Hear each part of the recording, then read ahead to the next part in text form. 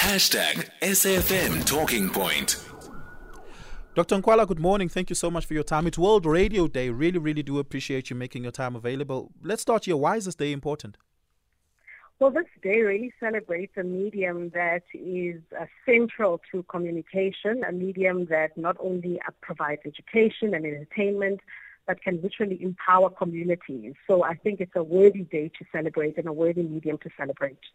Yeah, and we use it as a celebratory tool, but in today in particular, the theme is peace, where we will commemorate peace efforts, but also look forward to how radio can play a role in peace.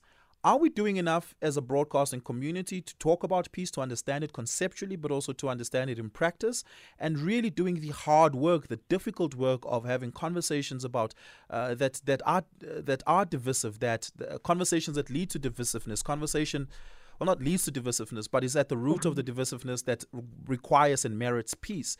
Do we have enough conversations around what the qualms of people, especially the marginalized, for who peace beckons?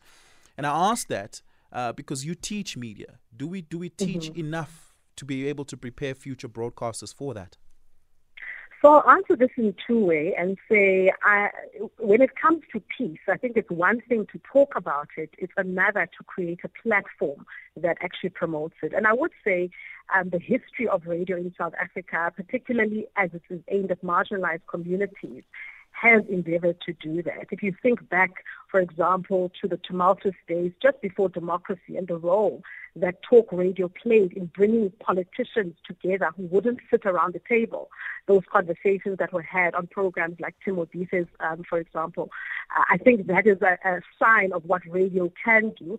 Obviously, with this era where there's fake news and the work of radio is sometimes countered by social media platforms which are designed to provoke and agitate, it does become a little bit tricky. But I think the fact that it is such a democratic space where you can have a CEO calling in as well as somebody who is unemployed and then having a conversation really does create a platform that of the media that exist is probably best placed to promote peace. Does the skill set required to navigate a space in disruption in broadcasting, does it require a different set of skills? And do we know what those skills are? Now are we making it, teachable? And I ask this because broadcasting has become democratized and decentralized in ways that anybody can become a broadcaster from just about anywhere in the world.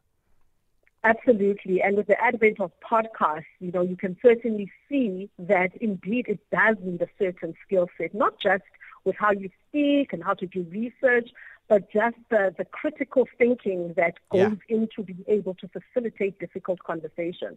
So that, I think, is something that can be taught. And as we see people being able to create their own channels, it really carves a niche for platforms like SAFM and other spaces that are regulated and where people are actually brought on air because of skills, and in set them apart from sort of podcasts where anybody with a recorder can basically have a platform. Yeah, you really just need an internet connection and a cell phone that can voice record, and you've got yourself a show going.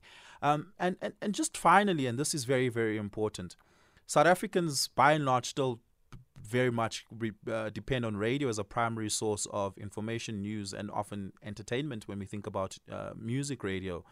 But the industry is becoming less and less profitable due to tighter competition in digital offerings as far as marketing and advertising is concerned. And so there's less and less money available for radio, and more of us have to do with less and less.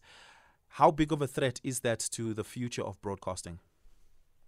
I think it certainly prompts us as media practitioners to reimagine. Radio in our country, I think, started in around the 1920s, and over the years, various media platforms have sprung up and threatened, the so-called threatened to kill the radio star, and yet here it is standing. I think the power of any platform, particularly radio, is reimagining. So if advertisers are going somewhere else, what does this medium have that it can work and converge with the emerging platforms? Because really you cannot, with what radio does, the places that it reaches, that no other platform can in our context, it's really, it would be undue to allow sort of capital to defund it to the extent that it is not playing the role that it should. So I think it's definitely about reimagining and converging media so that all of the different platforms can work together to enhance the conversation. And just lastly, do you see an increase in young people being interested in taking up radio as a broadcasting medium in your classes?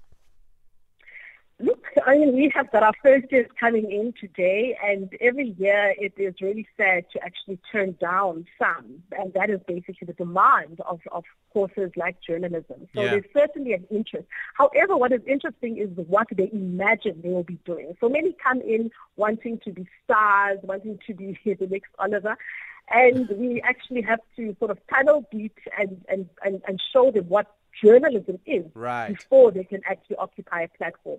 And therein, I think, often is where the differentiation happens between those with the passion, the skill, and the ability to do journalism and those that want to be influencers. But there's absolutely nothing wrong with having a romantic idea of your career as a broadcaster journalist. Thank you so much, Dr. Sisanda Nkoala. I really, really do appreciate it.